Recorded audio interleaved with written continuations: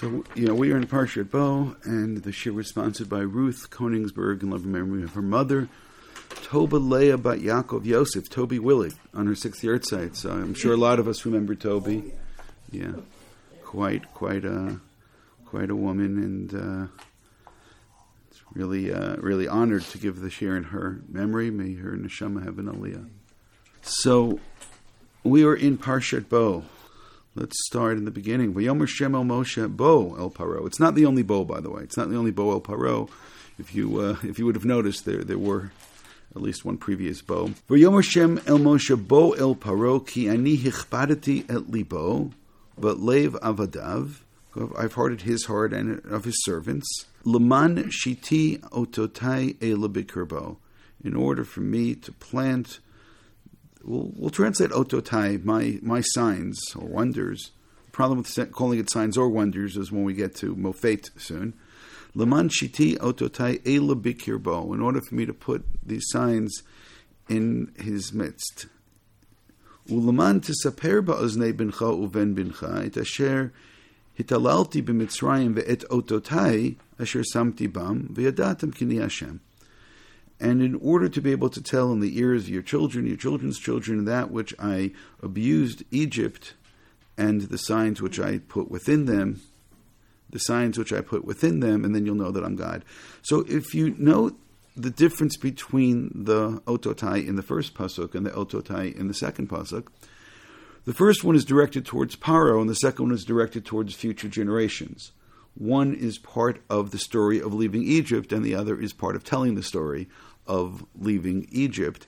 So it's just interesting how the word, or the idea even, of the oath, or let's right now call them the signs, the wonders. If you want, I'm happy to call it the plagues. The only hesitation I have with calling it the plagues is noting which plagues is called an oath and which plague is not called an oath. And that, once again, looking for consistency is going to give you some homework to do in order to try to figure out. So, it continues to lay out what's going to take place. The plague which then comes up is going to be, let's read it inside. If not, I will bring arbeh bigvulecha, that's in Pasuk Dalid. V'chisa et ein haaretz v'lo yuchal l'ra'ot et haaretz. So then this plague will come. And note Pasuk Zayin, Vayomru avdei Paro elav, and at this point, the servants of Paro say to him, Ad matayeh zanul mokesh. Now, this is fascinating. For how long are these people going to be for us, really like a pain in our side? So note when we go backwards a little bit. What did it say? Hichbadati libo vet lev avadav. At this point, his avadim. So who's the avadav? This is not the Jews. This is Paro's, I don't want to say his inner circle, because for a person like Paro, there's two inner circles. One inner circle, I would say, would be close family and advisors. The other inner circle would be the people that clean up after him, the people that do all the work in the palace. And it's possible that he has to put on much more of a brave face in front of his advisors and those kinds of people of significance, but the others may actually see what's going on. But it is absolutely astounding that these people have the gumption to be able to stand up to Paro and to say to Paro, listen, it's over. It's over. I mean, if I didn't say this strong enough, I'll read it a little bit more over here, where they say, how long will these people be a pain in our side? Shlach et anashim. They just gave him an order. That is a directive that they're giving Paro. Who gives Paro directives? Shlach et anashim v'yavdu et Hashem Eloheihem. Interesting. They can't say in front of Paro, God, in an objective sense, their God. Haterem teda ki avda Mitzrayim. Don't you know already that Egypt is lost? So, what a prognosis given by these individuals, and what gives them the ability to speak to Paro. So you can argue that that's the first pasuk. Ki ichbadit libo vet lev avadav. And I put, again, God is manipulating the heart. We noted a couple years ago that all three plagues in Parshat Bo surround darkness. So over here, the sun god being eclipsed could be something which they also find completely devastating, and therefore hearing that there will now be darkness, and they understand the message, and therefore they're telling Paro, if this is what happens, then it's over, because you just have completely lost your street cred. Okay, I'll say that in English. You've lost your credibility at this point, and how could it's just better for you to cut your losses and let them go, rather than for you to be humiliated time and time again. But as I said, it's interesting. The Ototai go to Paro and to his servants, and he listens to them. Does he have advice? He has it, but these are not the advisors. These are, again, that's the way it sounds to me. We heard about the Chartumi, and we've heard previously about advisors. This sounds completely different. Avdei Paro Elav. Really, it sounds much different. But he listens. Vayushav, Pasachet, Vayushav et Moshe et Aaron al Paro, Vayom lechuvdu et Hashem Elohechem. Go and serve your God. And at this point, it breaks down during the negotiations, and Paro, again, gets a little bit tougher. And he also says something else, you're never going to see my face again, which, if anything, is something that he'll come to regret, because there will be a time he's going to be running and looking for Moshe and Aaron. But as I said, this section, which introduces the final scene or scenes, I want to focus on the Otot, the ototai, which are used twice over there in those first two verses, one towards Paro and one towards the future. So let's keep that in mind. We go to the second chapter, which is source number 2. And over here, I skipped Pasuk Aleph. Over here, as we're moving toward the end, so this is a little unfinished business, and God instructs to go, and you're going to, at some point now, need to go and borrow and to take the Kli Kesef and Kli Zahav. And God says, "Vayiten Hashem and Moshe says, "Vayiten Hashem etchein ha'am be'enei Mitzrayim." And then we have an editorial comment: "Gama ish Moshe gadol ma'od be'eretz Mitzrayim be'enei avdei Paro v'nei ha'am." And Moshe also was held in great esteem by who? So again, pay attention. Ma'od be'eretz Mitzrayim be'enei avdei Paro. So we're going back to those same Avdei Paro. They also, again, remarkably, or maybe not remarkably, if you want to say this is all logical, so then they see his charisma, and they see his humility, and they see his ability, his capability, and they're entranced by Moshe. If you want to say that this is also part of God's manipulation, and therefore the hardening of the heart working in this particular direction, I'm fine with that as well. I'm just making the observation that this is not necessarily what you would have expected, because again, they've gone through a whole bunch of plagues at this point, and one could say, look at Moshe. He's the one who's bringing the Egyptian economy to its knees. He's the one who's causing a great deal of suffering. How is he held in great esteem? But nonetheless, he is. And that seems to be going together with borrowing the money and the Klei Kesef and Klei Zahav, and therefore the Jews are respected and Moshe is respected, and that's what helps create this kind of a situation. It's then the death of the firstborn is told. Right, we skipped a little bit, but still in source 2. Umed kol b'chor be'eretz Mitzrayim mi b'chor Paro hayosheva kiso ad b'chor hashivcha asher achar harichaim b'chol b'chor behema. So notice again, it includes Paro, it includes the servants, and it includes the animals. And in distinction to all of the plagues that happened to this point, where maybe we would have suspected that maybe somebody along the way suffered enough and died, I don't believe that there's any evidence through the first number of plagues that anybody actually died. Right? It's only that now that we get to the death of the firstborn, it's not just a question of economy which is falling apart, all the produce being destroyed. It's at this point something which is much different, qualitatively different, and that's death. Vaytat sakak dula b'chol eretz Mitzrayim asher kamo lo niyatav v'kamo lo tosif u'lechol b'nei Yisrael lo yichratz kelev l'shono l'meish v'ad behema l'man tid'un asher yipala Hashem bein Mitzrayim bein Yisrael. So this is something that we touched upon a little bit last week. When did things take place to both, and when did things take place only to the Egyptians? This one is actually going to be the most interesting, but we're told in the very beginning that there will be a distinction, and the distinction is going to be clear. By them, it's going to be, again, as we saw, a total plague of death, and over here, it won't be by the Jews, it won't be by their animals, and it won't be whatsoever, and not only that, their dogs are going to behave nicely. So again, that's interesting. But what I want to note is now the way that it ends up. First of all, in the end of Pasuk Chet, V'yetze me'im Paro b'chari af. And Moshe now leaves, which means that when Paro says you're never going to see me again, he gets another message. And this is the message of the death of the firstborn.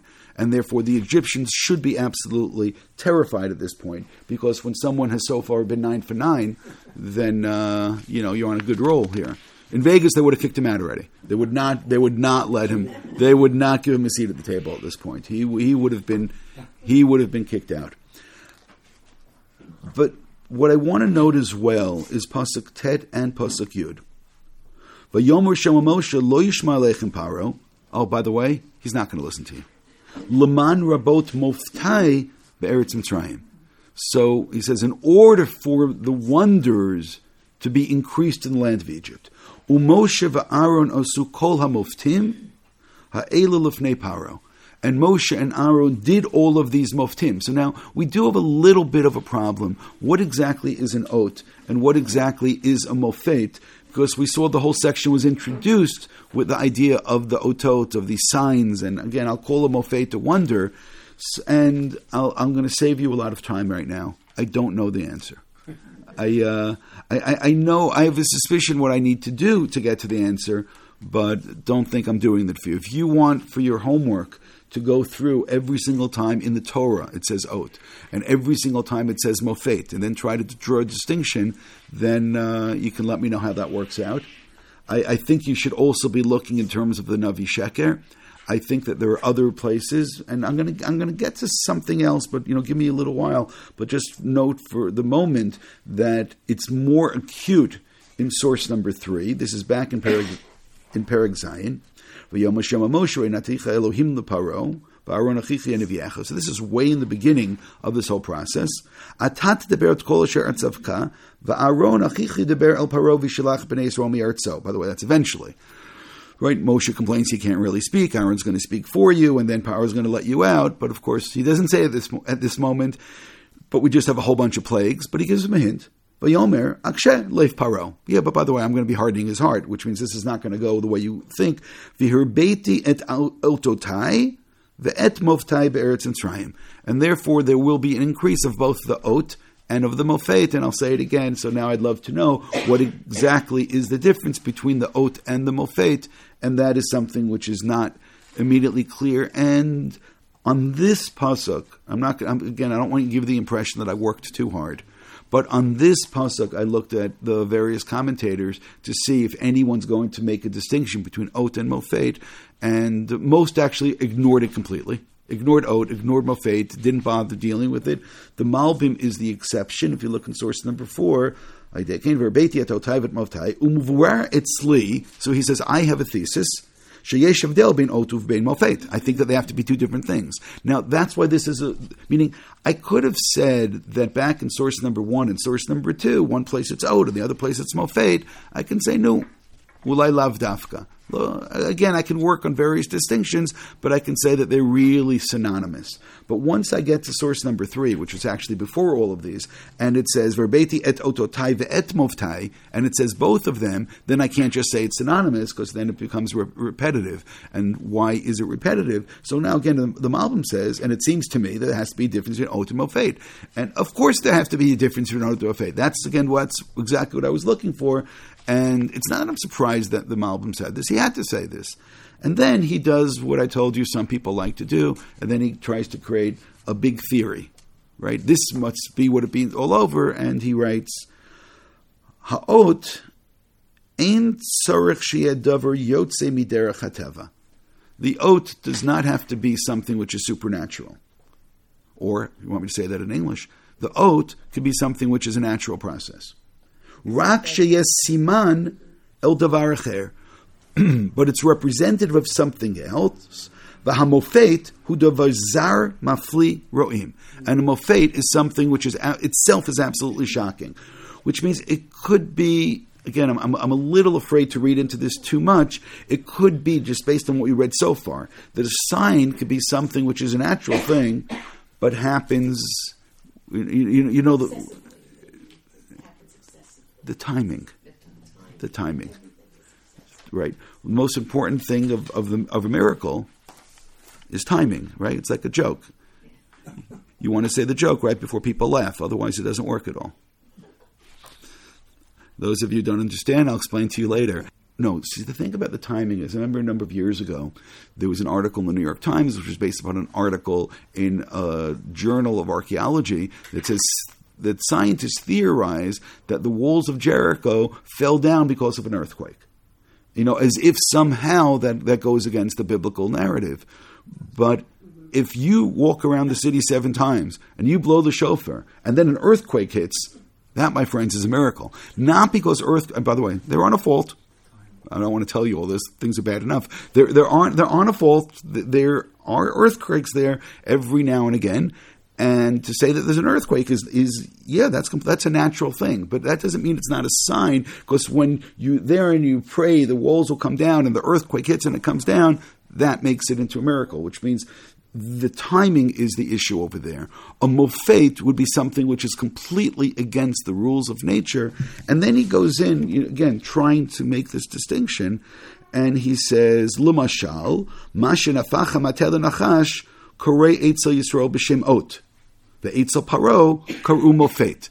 So he goes, go back and take a look, and you'll see that the terminology is different. By the Jews, that was called an ot, and by Paro, it was called Malki Yisrael. Heminu b'Hashem. V'yidu ki yachol l'shanot teva advarim. Now, the truth is, he just now, it's not so easy what he said. You do realize that. Because he said, it's only when it's supernatural it's a mofet. For the Jews, supernatural is natural because we're so used to miracles. So now you realize that even though he's attempting to go and, again, make a broad theory, it's not as easy as he makes it sound like. No, that is a sign that Moshe is the shliach. Uparo shalomin b'Hashem yesh yicholet biyado l'shanot et hateva haya etzlo mofet v'lo yaot ki lo kibel hadvarim v'al pi zeh makkot shebo b'hatra'ah nikru otot, and therefore he says any of the makkot that they were warned about, therefore otot, because they are a sign of something else, because they become a sign of God's ability, of God's involvement, of the hashgacha. Now, by the way, it doesn't necessarily say this by any of them. I'm going to say it again, that he is creating this big theory. And things go in threes, which we know about anyway, but I'm just going to stop right now, because as I told you, I love big theories, but I don't like big theories when you have to force them a little bit. And when he's going to tell me that, when you turn a staff into a reptile, then that is either an ot or a mofet, depending on who's watching it. It's not as glot as we would like it to be, but we do appreciate the Malbim greatly because he asked the right question. Whether you like the answer or not is of no interest to me, and if you don't like the answer, then go and put together a better one. But I'm telling you, this now is an issue, and I'm just going to kind of make believe. I know that I'm wrong. I'm going to kind of make believe that there's no difference between the ot and the mofet, because that's really not my main interest over here. But we do notice that God is saying that I have some things up my sleeve, up my anthropological sleeve, to do still, and it's going to be important both for Paro and important for you, and this is still part of the story, and therefore let's move ahead. There may be another element about when it is an ot or when there is a mofet, which we'll see if we can touch a little bit, but I'm going to say it again. I'm not going as detailed as the Malbim perhaps would like. We get to chapter 12, and we're in the middle of it, Perek Yud Bet, source number 5. We're told to take the blood and to put it on the doorposts. Now that itself is really interesting. The reason why it's interesting is for multiple reasons. One reason is, come on. Does God really need a sign to know which homes are the Jews? Or maybe we are quite undeserving and we need to do something in order to deserve being saved, which is interesting.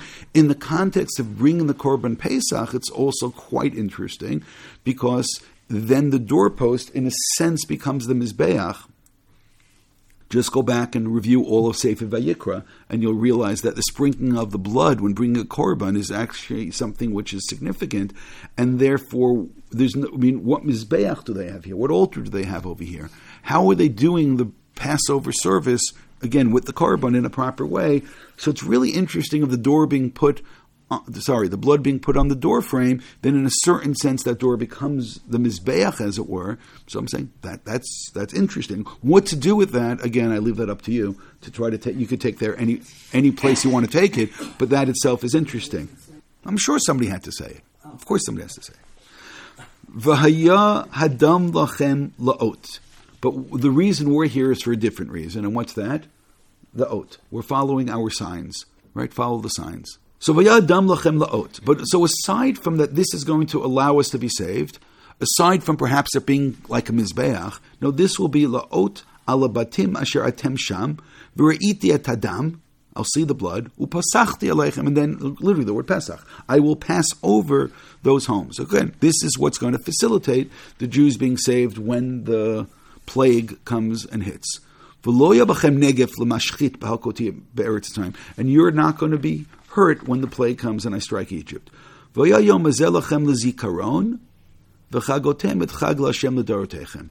And this will be for you for a memory, and you're going to celebrate this forever.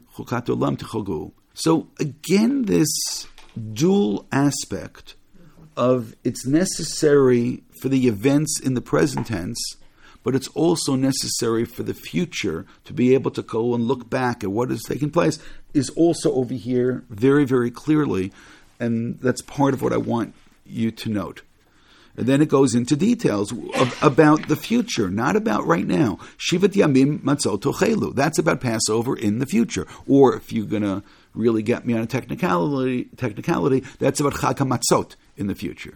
The Torah is clear, the distinction. Ach b'yom rishon tashbitu seor bibotechem. The first day you get rid of all of the seor, the chametz or chametzing agent, which, by the way, if you start looking through the Mishnah, was that a halacha in Egypt itself? Apparently it wasn't. Apparently in Egypt is still before Matan Torah, as you know, we should note. And in Egypt they may very well not have had any obligation. They were not told beforehand, get rid of all your bread. The women didn't have to start cleaning from Tov B'Shvat, even if there were 2 Adars, right? It doesn't say that in any place. All that they're told is that when they're going to leave so quickly and not have time for the bread to rise, and or they left so quickly and not have time for the bread to rise. So who said anything about not eating chametz at that point? Although they were told to eat matzah that night. Shivat yamim matzot ochelu, ach b'yom rishon tashvit yisor mivtechem, ki kol ocha chametz v'nechotay nefesh Yisrael b'yom rishon ad yom hashvi'i. B'yom rishon mikra kodesh, yom rishon mikra kodesh, and should we skip over here a little bit? Ushmartem et matzot, ki be'etzam hayom hazeh, hutzeiti et zivotechem me'eretz Mitzrayim. Ushmartem yom hazeh l'dortechem chukat olam, and there's certainly what to contemplate. Was that just now said in the past tense? When exactly was this said? And even though this is part of an instruction from God, perhaps before they left. So exactly how was Moshe told to write this? So this is certainly interesting.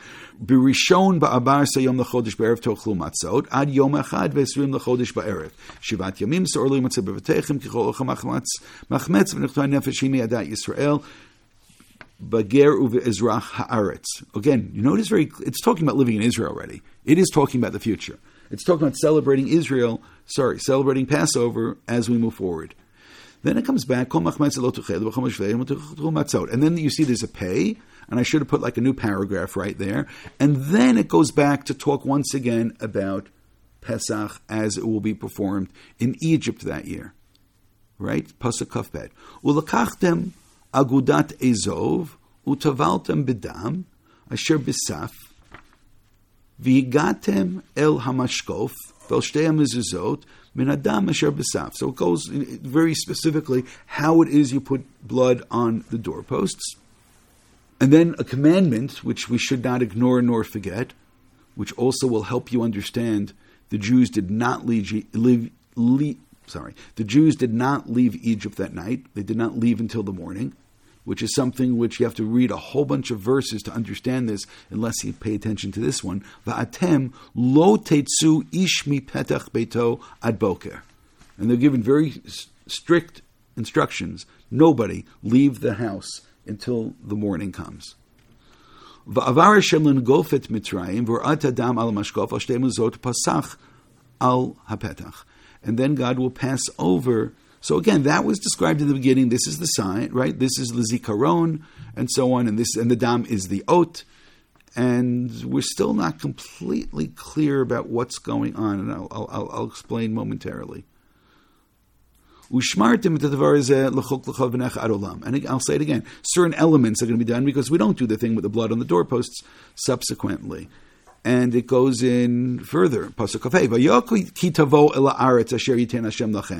you go to the land. So this is a whole, again, going back to the future, going to the future generation. So you realize this whole section is being written in a very interesting manner, but then again from the beginning. There's certain elements which are necessary to leave Egypt, and there's certain elements which are less necessary to tell over the story of how we left Egypt. And we've seen in the past already how the word oat could be used for both of those things, and I will note that over here, oat is only used regarding the blood which is put in order to leave Egypt, and the word oat was not used regarding the future practice, which of course the simple understanding would be because in subsequent generations you don't put blood on the doorpost. So there is no reason, or there is nothing calling for that oat.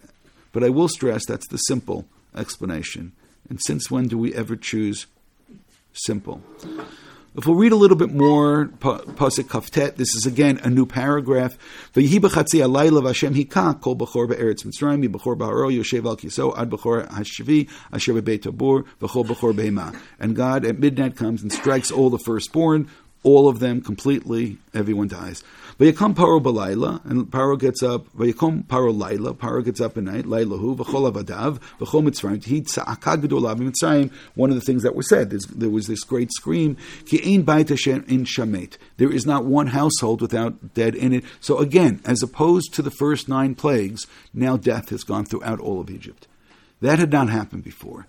Which means as bad as any of the plagues may have been, and none of them are pleasant, and they're very uncomfortable, and maybe their lives had been made exceedingly comfortable because of the slaves that they had who did all the hard work for them. So now they've gotten a lesson in discomfort along the way, and now you can say that they're paying, in a sense, midah keneged midah for all of what they've done. Now, we just now went to a different place. Because discomfort, economy is not the same thing as death, and now there is total destruction. Egypt, as it said, every single household. But continue, because then something happens which could have been unexpected, which shouldn't have been unexpected. Pasuk Lamed Aleph, V'yikra l'Moshe la'Aaron, and he goes calling out for Moshe and Aaron, and that's what every Israeli kid learns in Gan. Right, Paro pajama be'emtza halayla, Paro running around in the middle of the night looking for Moshe and Aaron. But again, they're told they can't leave the homes. And he also said, I'm never going to see you again. So apparently Moshe and Aaron have no interest in going out. But it's Paro and his henchmen who are running around. V'yikra l'Moshe la'Aaron layla, v'yom akumu tz'u mitoch ami, gam atem, gam b'nei Yisrael, l'chu v'du et Hashem kidabrechem. Go, as you had asked, Gam tzonechem, gam bikarchem k'chu kasher dibartem v'lechu birachtem gam oti, and bless me as well. Of course, surrounded by death. Now suddenly Paro, and now suddenly he wants blessings as well. V'techazek Mitzrayim al ha'am l'maher l'shalcham min aretz, and the Egyptians are doing all they can to get them out as soon as possible. Ki amru kulanu metim, we're all going to die. Meaning now that death has come in. This is again completely different, and I'll stress again. But the Jews didn't leave, because they were told they can't leave until the morning. V'yisa amit b'tzeko teram yichmatz misharotam tzurot pismot al shichmam. And they take the dough and they put it on their shoulders. V'nei Yisrael osuk kedvar Moshe v'yishalu miMitzrayim klei kesef v'klei zahav u'smalot. And they went and they borrowed things. V'Hashem natan chen ha'am b'nei Mitzrayim v'yash'ilum v'yinatzlu et Mitzrayim. Now this is remarkable. Why is it remarkable? Because all of them are suffering from death, and still they find great favor in the Jews. Right? By the way, probably the last time that people found great favor in the Jews, and they're suffering like this, and nonetheless they're saying, "Oh, please!" And there is this appreciation, and you'll go back. There's this appreciation for Moshe, and it's the avadim of Pharaoh, meaning they're watching Egypt completely fall apart, and suffering themselves dramatically. And nonetheless, we find this incredible statement over here that they want to get them out, but there's this aspect of respect, which is, I think, completely unpredictable. Right? It's as nice to them. No, but it's not what it says. It's not what it says. What it's V'Hashem natan etchein ha'am b'nei Mitzrayim. Okay, you could say anything else that you want, but it actually indicates that there's this sense of affection at that point. And I'm saying this is what, meaning, just to think for a second, there's a dual aspect which is taking place. On the one hand, God is coming into history. God is killing the firstborn, and the firstborn in Egypt were quite important. And at the same time, I'm saying that itself is an oath, right? You want a second level of the oath? Well, every house is being struck except for the house of the Jews, or at least of the Jews that are putting the blood on their doorposts. And now you want another level of oath. The other level of oath is, and the Egyptians, right? You have a distinction between Jews and Egyptians. Egyptians being struck, and the Egyptians fawning over the Jews that are there with this real sense and this real feel of connection and love and appreciation. I'm saying all that I could tell you about this is that apparently this is also, at least partially, a prototype for the eventual redemption, and somehow non-Jews are going to wake up one day loving Jews, and they're going to be in great pain because of this. Again, how in the world are they going to deal with this? That they suddenly feel that they are suffering the punishment for what they've done, and at the same time feeling this love and affection for Jews. So when I say that God is micromanaging over here, it is in such an interesting way, but there are layers to this, which I think that sometimes we don't appreciate. Because look, some of us can just say, God promised from the beginning, from Bereshit, from the Brit Bein HaBetarim, right? You're going to leave Baruch Gadol. And he said it along the way, back by the Sneh. He said it there. And it's come up over here, it was at the Sneh, slightly after, in Perek Daled. You're going to leave Baruch Gadol. And over here, he comes back and he said it again. He told them that. And we see this great appreciation for Moshe at the same time that they're coming to their knees. And now we see this appreciation, this chen, for the people. So I'll say it again. The levels over here are fascinating. They're also contradictory. You know what? When I was looking at it, one of the things that came to my mind, the inner contradiction, and that right now is a metaphor, I was thinking about, in source number 9, when it talked about Barad.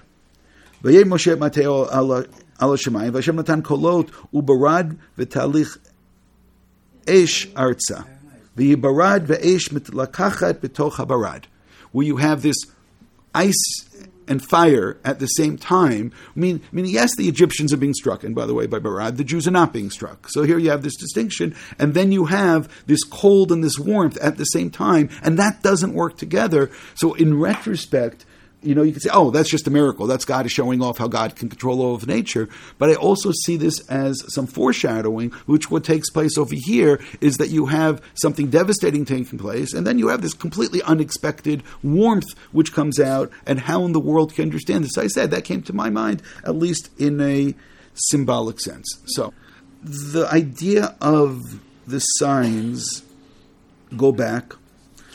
And I don't want to go through all of them. I'm just pointing out from the very beginning in Perek Gimel, God said, and this is the one which is unexpected. V'zelach ha'ot, and he talks about Har Sinai. When you come out, you'll serve God on this mountain. So I'm saying that's the first oat, or the first time that God uses the word oat within this whole narrative. In Perek Daled, there's a couple of more that come up, and again, these are the ones that if I would have asked you to assign. It also could mean a letter. Over here, you have the various things which Moshe is doing, his hand becoming leprous. It says that take the staff and turn it into the Nachash, which as those two are happening, there's no description, but then at the end of source number 10, God says, Im lo yaminu lecha v'lo yishmu lekol ha'ot harishon. So now in retrospect, that was called an ot. V'yaminu lekol ha'ot ha'acharon, they'll believe the second one. Then God adds, V'hayam lo yaminu gam l'shnei ha'otot, doesn't believe those two, right? And then he talks about, Eile v'lo yishmun l'kolech v'lakachta mimei ha'ya'or v'shafachta b'yavasha v'yomayim asher tikach man ya'or v'yoladam b'yabeshet. And then he talks about turning the bow. So what's interesting is that the word oat was used a number of times over here in this narrative. If you go back now in 11, which is Perek Zayin,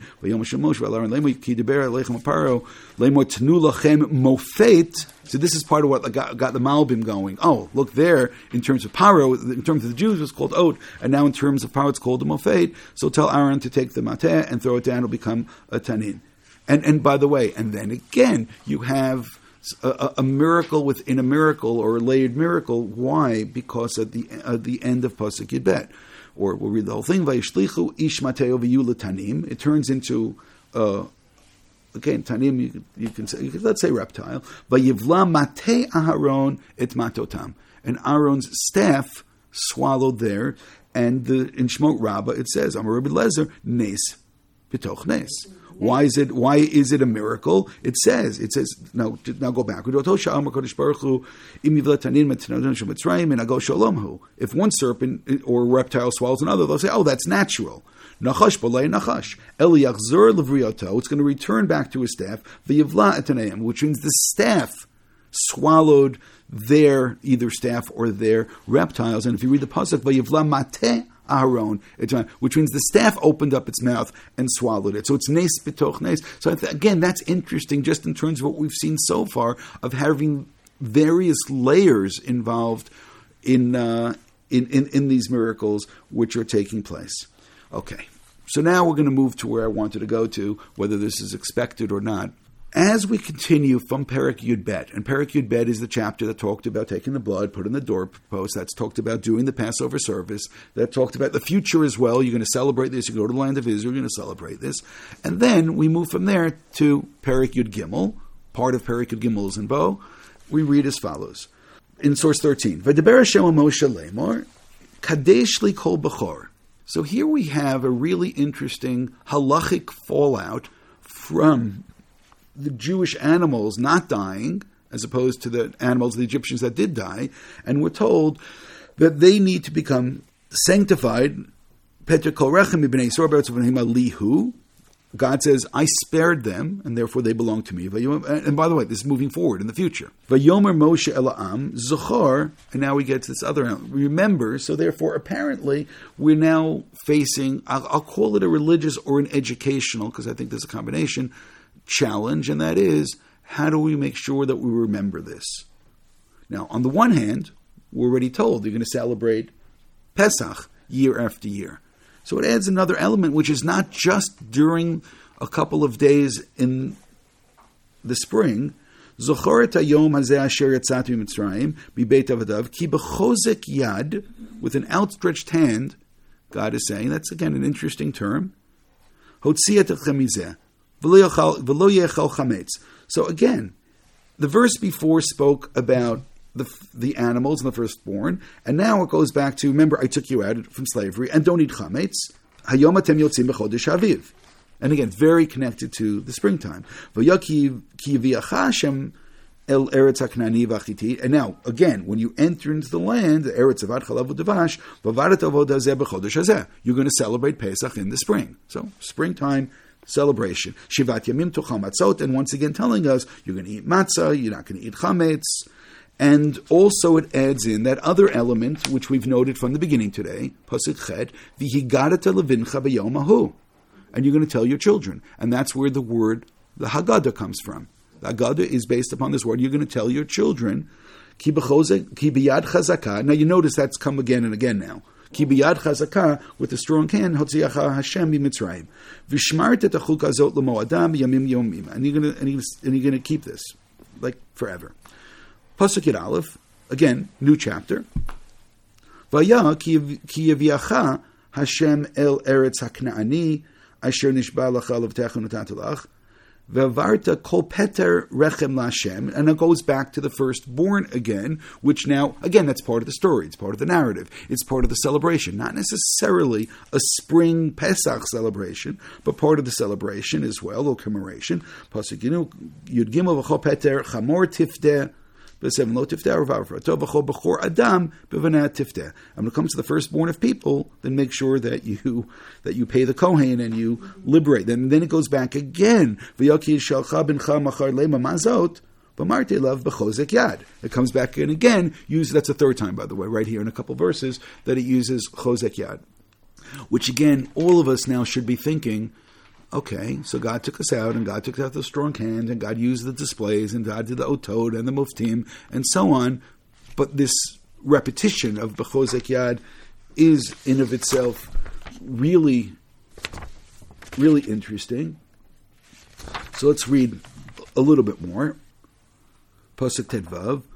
V'yihi ki yiksha paro l'shalcho v'yarog Hashem kol b'chor b'Mitzrayim mi'b'chor adam v'ad b'chor behema al kein yizavayich l'Hashem kol peterech mezachim b'chol b'chor refteh. V'haya la'ot. And now finally we got back to the oat. Now this oat is not an oat which is done as part of leaving Egypt. This is actually the first time now we're told about an oat which is future-oriented. V'ya la'ot al yadcha u'latotafot bein einecha ki b'chozek yad hotzianu Hashem miMitzrayim. Because God, and now another time for the strong hand. So now, if I didn't know any better, and I'm reading this whole description about what we'll call tefillin, for lack of a better term right now. Now, one of the reasons that at least some would want to hesitate in terms of saying tefillin, and we shouldn't hesitate, right? If you want to just, we'll come back in a second. I'm skipping Lamed Aleph for the moment. Sorry, I'm skipping 14 for the moment. Source 15, in Dvarim, Vishinantam levanecha, you should recognize this, V'dibartabam, B'shiftecha b'vistecha, V'lechtecha b'derech v'shachmecha, Ukshartem la'ot al yadecha. So now, why is tefillin again called an oat? And here it doesn't say. In Perek Yud Aleph, you should recognize as well. V'samtem Torah ela alav al nafshechem ukshartem otam la'ot al yadchem. Which again, tefillin is described la'ot al yadchem, but again more. I should read the rest of that. V'yulototafot beineinechem. Also in the previous, v'yulototafot beineinecha. Rashi v'yalacha la'ot. What's the oat here? Because we're talking about tefillin. Yitziat Mitzrayim tialacha la'ot. That it is a sign to remember leaving Egypt. Which means, and I'll just go one step further because it should be obvious by now, that somehow we're commemorating that God is using His outstretched hand, and we're putting tefillin on our hands, even though obviously we are not God and God's hand is not our hand. But somehow, the same way, actually, if you can just follow the narrative, the same way that we are going to have a certain attitude and behavior and mitzvah regarding the animals, that we are going to redeem the firstborn animal, and we're redeem the firstborn who's born way after, whatever happened in Egypt that night. The same way is that we are somehow going to commemorate with at least the tefillin shoyad, the tefillin put on the hand, it is somehow commemorating the outstretched hand. And I'll say it again, it constantly uses the word oat over here when describing the tefillin. Ayadcha luzikaron beinenecha. And it should become, again, notice that, because in the later two places, tefillin was described as, in the later two places, described as the totafot beinenecha. And the totafot is a word which is not that easy to understand. There's a whole discussion in the Gemara, whether that's a Hebrew word or whether it is a foreign word which is being borrowed. But just go back for a moment when it was actually described in the end of source 13, V'haya la'ot al yadcha u'letotafot beinenecha. So again, here it is the totafot. So again, what does the word totafot mean? And that's not so simple. So let's again look at Rashi. Al yadcha u'lezikaron beinenecha. Where is he? He's in Pasuk Tet. Yeah, look, go back. Sorry, I think we may have skipped this before. Pasuk Chet was Vigarat l'vncha b'yomahu lema b'vor zeh Hashem li b'tzeit Mitzrayim v'yalach la'ot ayadcha u'lezikaron bein einecha l'man tiyeh Torat Hashem b'ficha ki b'yad chazakah hotzicha Hashem miMitzrayim.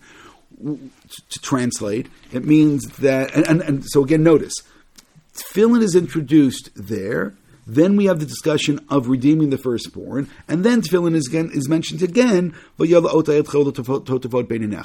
way that tefillin is described the first time is la'ot al yadcha u'lezikaron bein einecha, which means that part of leaving Egypt is it's necessary to recognize that God used an outstretched hand, but also there needs to be a memory which is created. So it sounds, when we read over here, that part of the putting on of the tefillin is the recognizing of God's hand. It's about leaving Egypt. The recognizing of God's hand and the memory, to create this memory, which apparently is not meant to be done only on Pesach. I mean, quite the opposite. When it comes to holidays, when it comes to Shabbat, we don't necessarily put on tefillin. And there is, by the way, a whole discussion in the Gemara regarding if you're allowed to put tefillin on at night, you're allowed to put tefillin on Shabbat. Part of the scenario that it brings up is, what if there's tefillin that are lost in a Reshut Rabbim? Are you allowed to wear, like you can wear clothing? Can I put the tefillin on and wear them to carry them in? And it becomes this whole discussion of whether one is permitted or not permitted, and so on. But this itself is interesting because, as I said from the beginning, that this idea of the oat was, on the one hand, was how we're leaving Egypt, but on the other hand was also to create a memory, and then becomes the question, how do you commemorate? How do you celebrate? So I don't know how many of us really paid attention to what it says over here in Perek Yud Gimel. I mean, let's be honest. Perek Yud Bet is so much more dramatic than Perek Yud Gimel. And generally, when we think about tefillin, I think we're more likely to think about, as it's mentioned in the Shema and V'yom Shemoah.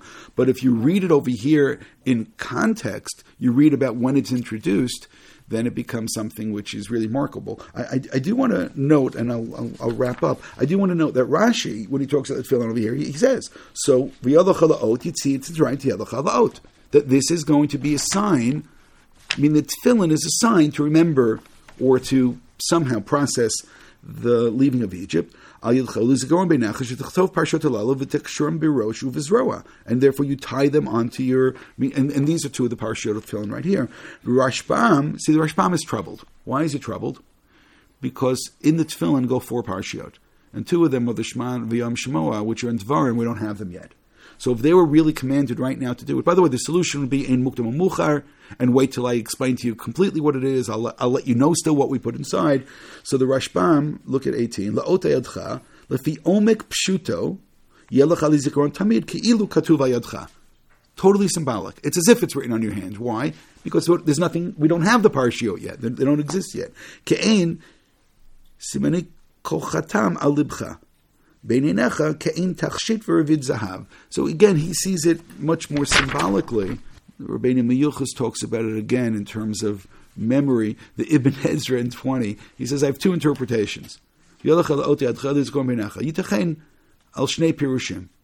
possibilities. Echad al derech ksharem al, and he quotes a verse over here that you should tie it katavim al luach libcha. He quotes something from Mishlei. V'yetam la'ot kimo siman. It sounds like he's going much closer to the Rashbam. It should be like a sign. Umiyu sheyeh la'ot ulizikaron hu ki biyad chazaka shetishmor kein bilibcha ulevanecha. And then he goes again, just meaning much more symbolic. And then he writes, yeah, but it can also be v'yalach la'ot yadchel tfot beinecha v'hu ki b'chozak yad otziacha. Umilat tot 1 second. Right. V'aperish hasheni lioto kimashmao lasot tefillin shel yad v'sharash. Not just something which is a symbol and therefore imagining it. He says that makes a little more sense. Before she'tikul kain chazal, because that's a batal aperish harishon. So my first imagination about what I think it means, just a memory, meaning totally symbolic. Okay, I'll just pause and explain this, and then I'll try to wrap up. What he just now did is, when the Ibn Ezra came to France, and he traveled a lot, and when he came to France, he was very influenced by the Rashbam, and he just now entertained the Rashbam's interpretation, and he said, yeah, but I can't really say that, because Chazal don't say that. So there's this whole discussion, to what extent does the Ibn Ezra have fidelity to Chazal, and to what extent will he just say things? Over here, he rejected the Rashbam, who says something because he believes it to be imaginary. But I understand where the Rashbam is coming from. We don't have those other 2 parashiyot yet, and that's just assuming that God is saying this to Moshe at that moment. Again, we understand a principle of Ein Mukdam U'Muchar, and God could have said this to him in Sefer Devarim. When you're going to be writing down the section about leaving Egypt, put the tefillin in as well. Why? Because that's the primary objective over here. What did we really try to see today? What we really tried to see is to what extent, then, from the very beginning, that there was an oath for them, and there's an oath for us. The oath for them, for the Egyptians, was part of leaving, and a lot of it was nuanced that happened on various levels, and to see to see to what extent God was really controlling things. And as I said, there was a lot of texture to this, and that was interesting. What exactly is the distinction between an ot and a mofet? As I said, you want that for homework, go ahead. Go look at every place that it's mentioned and try to figure it out. But when we talk about those two different directions of ot, a sign, and then a sign for us, a sign for Paro, and a sign for us, a sign for his people, and a sign for us, something that we can tell in the future. So then it becomes really interesting, because I think it's almost inescapable, and I think that's what Rashi is saying. I think it's almost inescapable to see the tefillin in terms of the memory. We need to remember this, and we need to know that God took us out with an outstretched hand, and then the tefillin just simply becomes symbolic of that, but it's not just symbolic. Again, the Rashbam and the Ibn Ezra played with this. Maybe it's just symbolic. No. It's that this particular mitzvah, again, all the women can now ask me, so in that case, why don't the women do it? For the very beginning of the week, I knew where I was going with this, and I was trying to process this. But it's interesting that the tefillin over here is presented in context as an ot, and now you realize that all the other times it's mentioned, it's also as an ot. And I think that that's just a reverberation of the leaving Egypt, and what is it symbolizing? Remember, God used an outstretched hand to take you out, and now you hopefully you noticed in Perek Yud Gimel that terminology, that phraseology was used multiple times to describe how we move further and create the memory. And there are other laws in terms of the firstborn and so on that are part of this memory. So now you realize that the ot, part of an ot, is moving forward. It's not a miracle in the sense, no, but it's a sign. It's something which is symbolic, but also is a mitzvah. Again, don't choose one or the other, like the Rashbam or the Ibn Ezra tried. No, it's not one or the other. It is a mitzvah which is performed, but the mitzvah is not just mechanical. The mitzvah should be one of remembering what happened in Egypt. Now, the place that I didn't go, and there's much more here, is wherever other places, that's what I skipped. Wherever we have a Shabbat is also called an ot. And for that reason, it's explained why one doesn't wear tefillin on Shabbat, because now you have a different ot. You have a different sign. You have a different sign that you were slaves and now that you're taken out. Which means when I have this, I'll call it a larger or more immersive ot, and that is Shabbat. So now I don't need the specific one, especially when when I could talk about this is strength and this is working and so on, that I could push that aside, because the Shabbat has the Zachor and Shamor, which, by the way, now when you think about it, may be very, very close to the two aspects of tefillin as well. And therefore, right, the Zachor and Shamor, one is action and one is more thought. And now I see that Shabbat has those two elements, so that becomes much more interesting, that in a day that I have Zachor and Shamor, I don't really need the tefillin, which represents the hand and which represents the memory, but essentially that's going to help me remember that God took us out and therefore commanded us about the Shabbat. Yes, I know that there's two aspects of the Shabbat, creation as well. Creation is why God rested on the seventh day. That's why the seventh day was chosen. But when we were slaves and set free, that's when God commands us to keep the Shabbat, which means that becomes an ot, that becomes a sign as well to this idea of being taken out of Egypt. So in a sense, we don't need, and by the way, just notice now all the times that we say by all the holidays, Zeichel Yetziat Mitzrayim, meaning every day we say Zeichel Yetziat Mitzrayim, which means that there are elements to this, but the ot of the Shabbat, as I said, is a bit more immersive, and therefore it's not necessary to have the tefillin as a more, quote-unquote, limited aspect or of a sign that God indeed took us out.